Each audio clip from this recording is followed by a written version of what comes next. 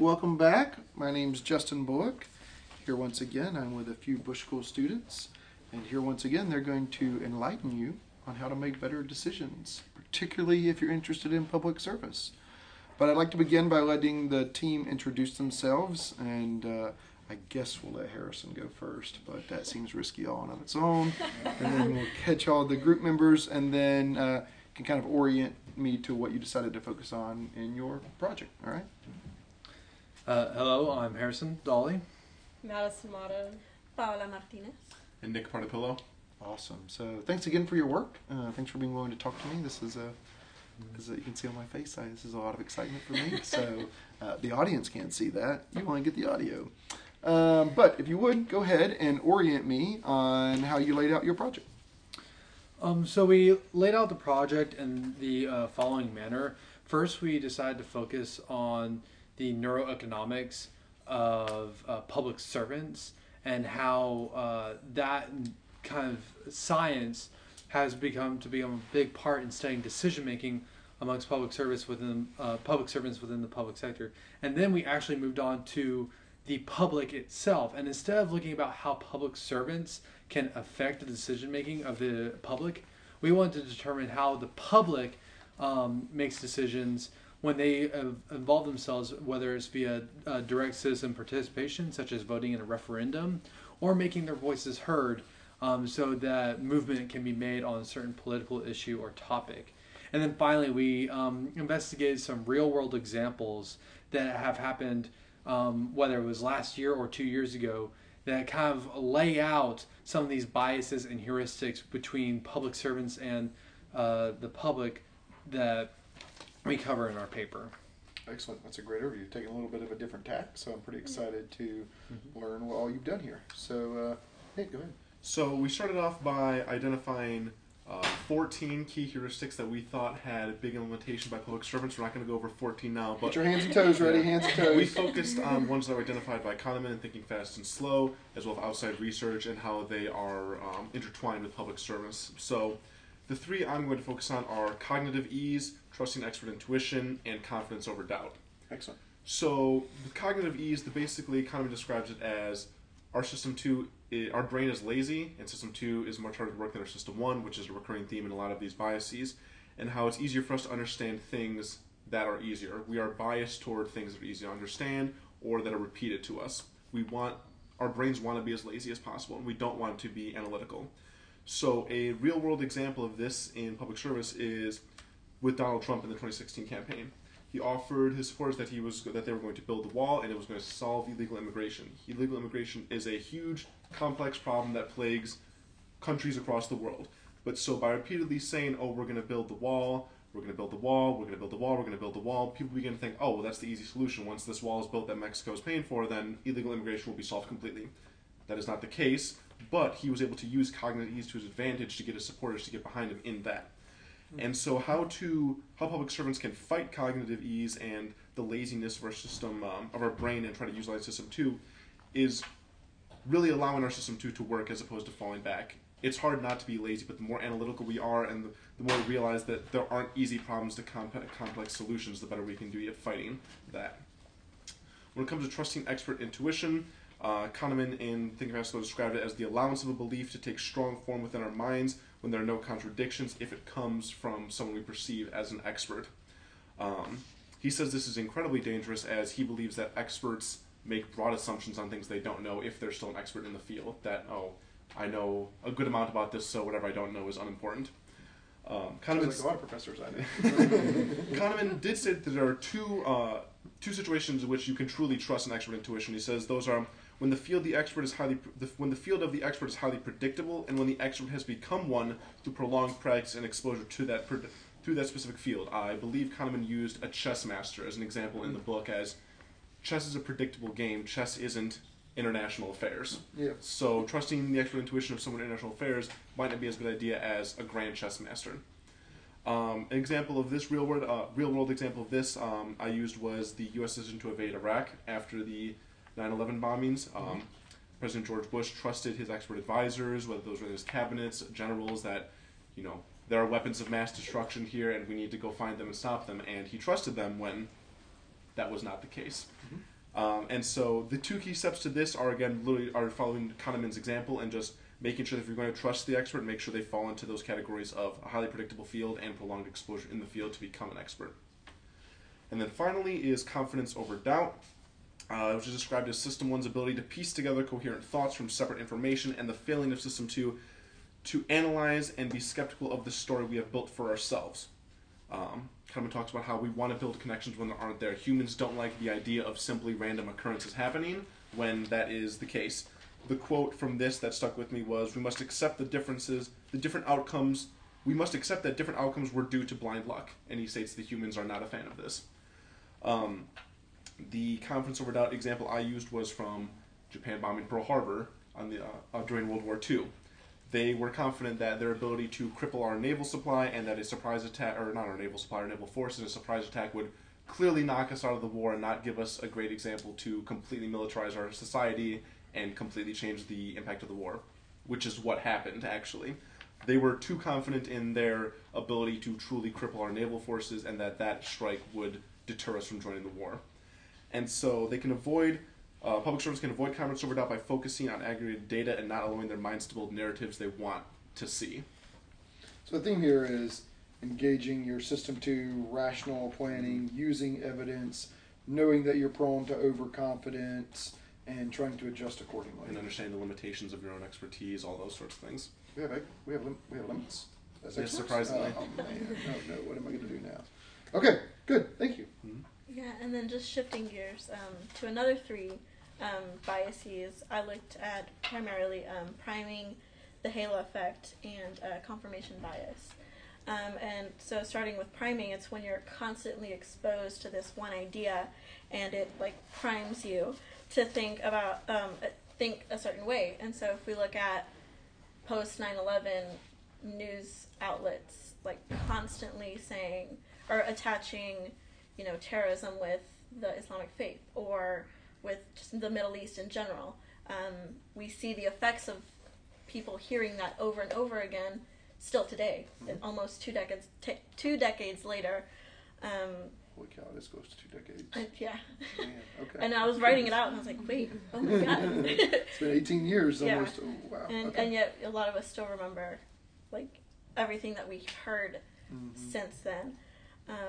And similarly with the halo effect, your immediate, what you know automatically at the beginning of something or of someone affects how you think of them without even doing more research or learning more.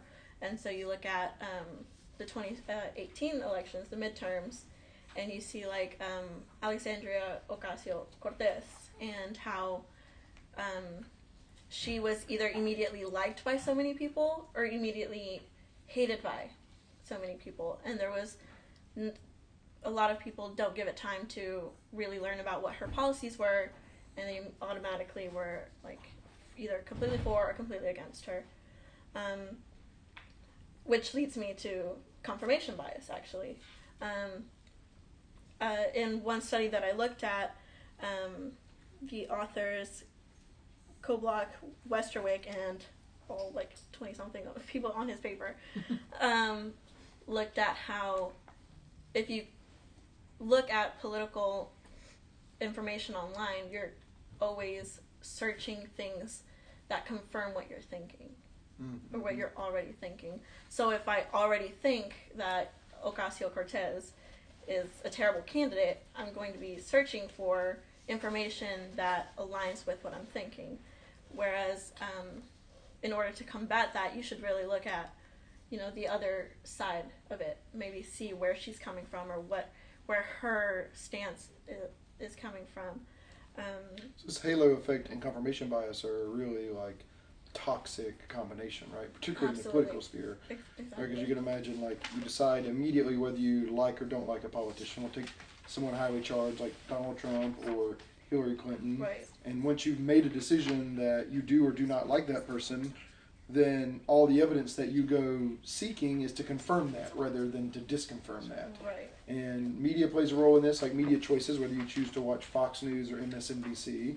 But as we mentioned earlier, for the previous group, it definitely plays out as well in your social media. Absolutely. Right? Because you've deliberately picked who your friends are and what pages you like and what information is coming to you. Absolutely. And that feeds in stuff that you already like, right? And so you already decided you've liked Donald Trump's page or you've liked Hillary Clinton's page, and you've already decided that you like them, then you get all this information that just feeds back into that narrative rather than looking for information that might cause you to be wrong about that person or to have a more nuanced version of that person, because we all prefer this, our brains are lazy, so we prefer this real simple, straightforward narrative.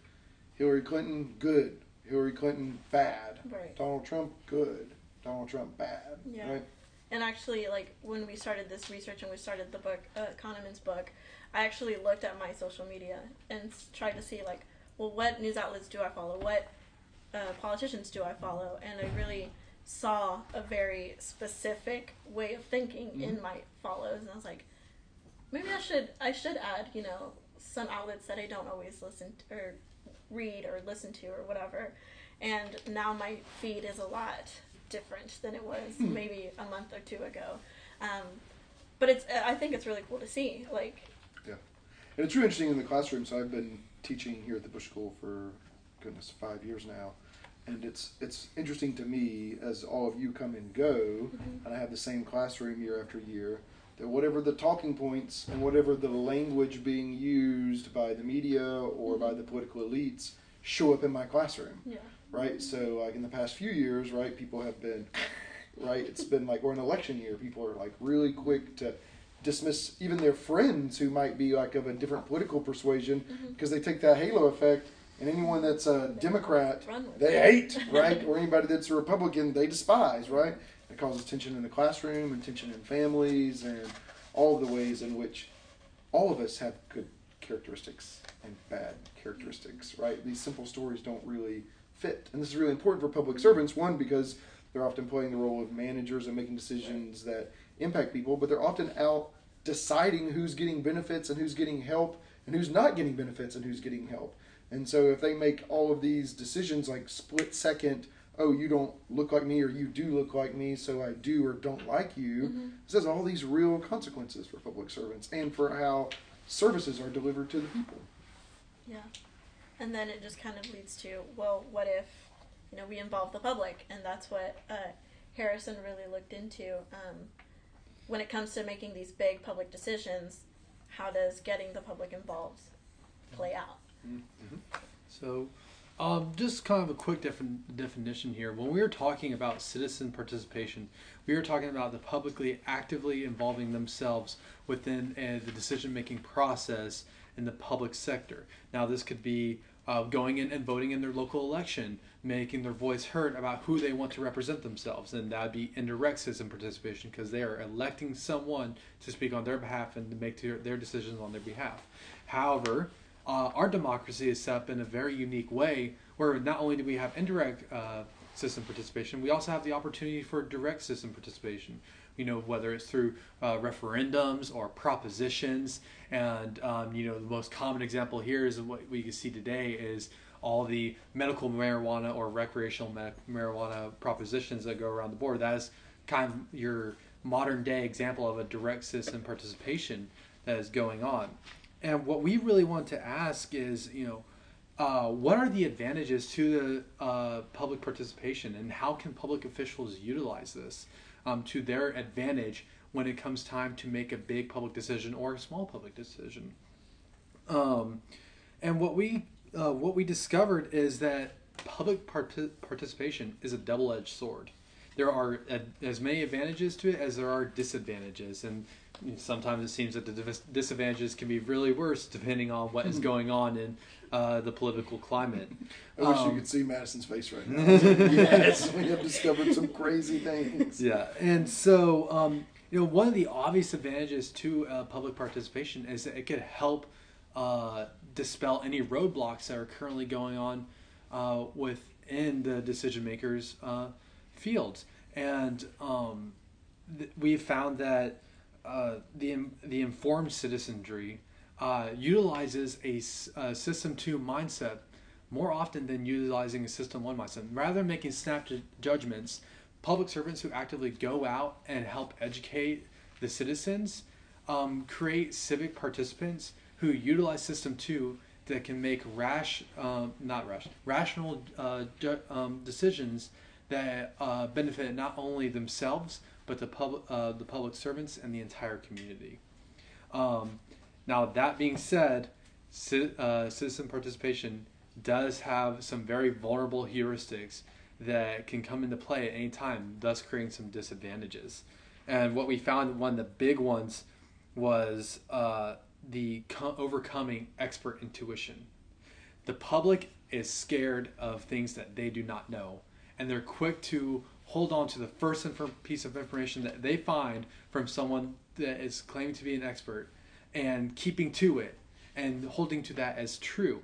And the associative machine is what really takes over here, because they cling to the first piece of information that sounds familiar, that feels comfortable, and even though if the expert is intentionally or unintentionally misleading, the public has perceived that as rock solid evidence, and this could be very detrimental to how the public interacts with a certain issue.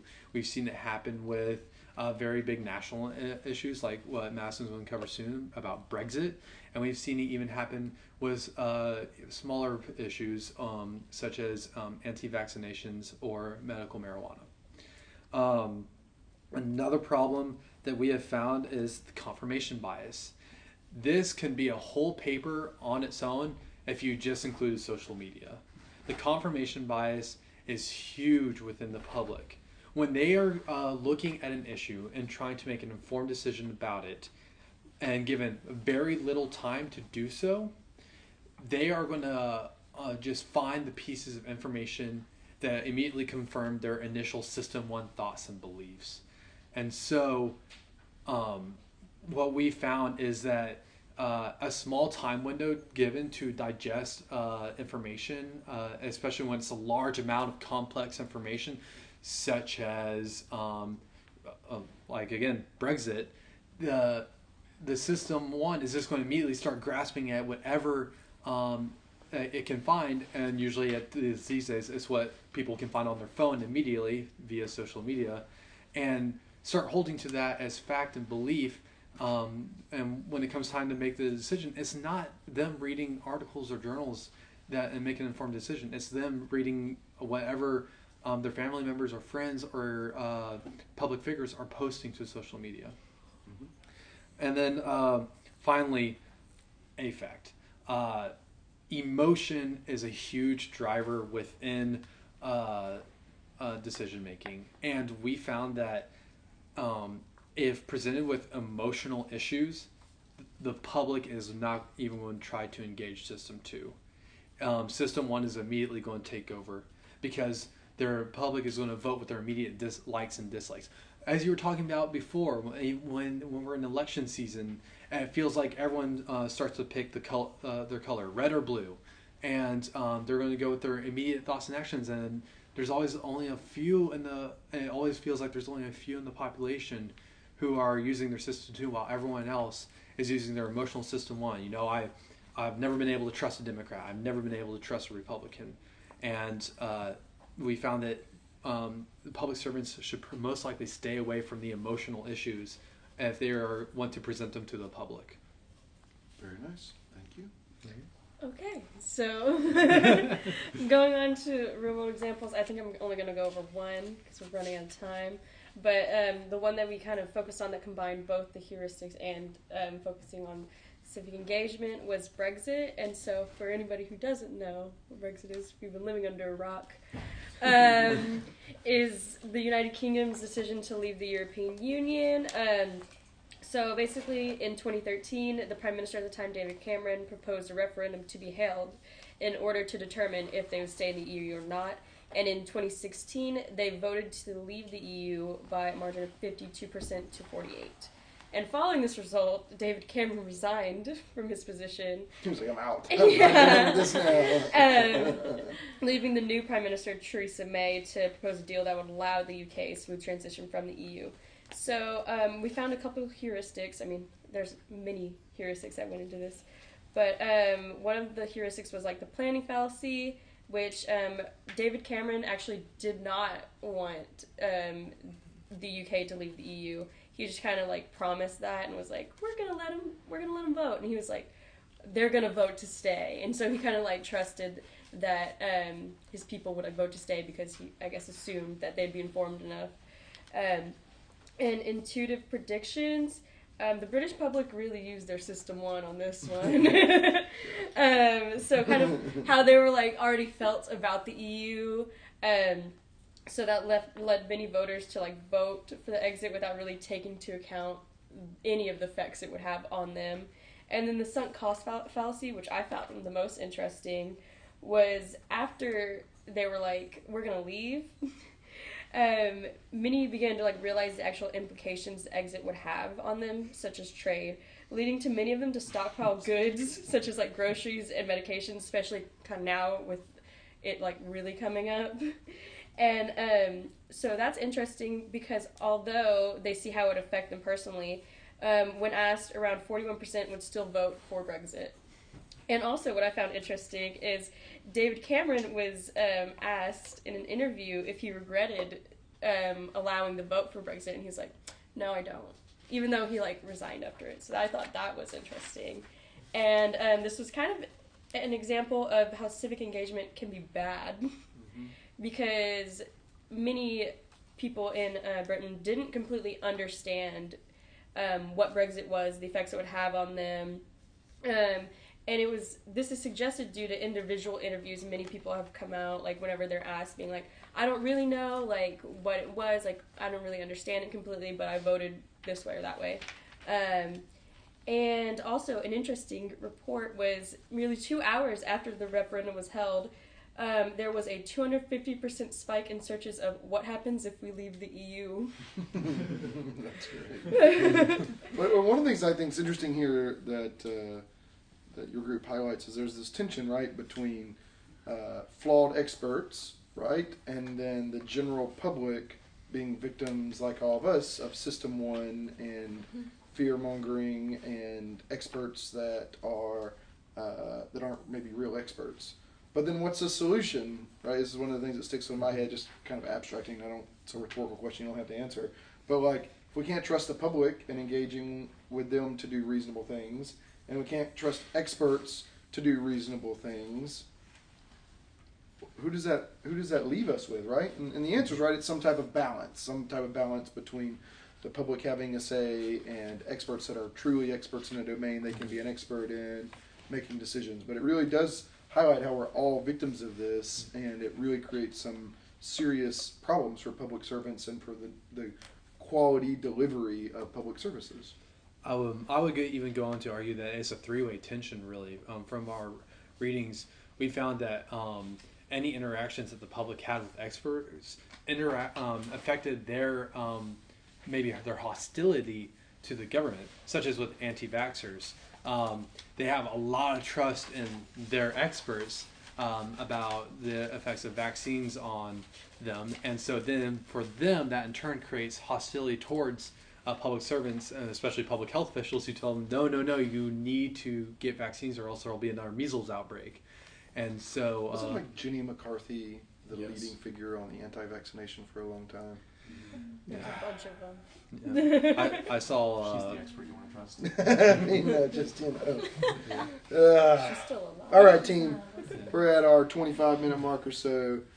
Very nice. Anything else in summary that you'd like to leave? We cover pretty much most of it. Just that public servants can improve their decision-making capabilities by they need to be aware of the different biases that can affect them, the biases that do affect them, how those biases influence them and the public, and then the interaction between them and the public, and how that can shift politics and all that in general.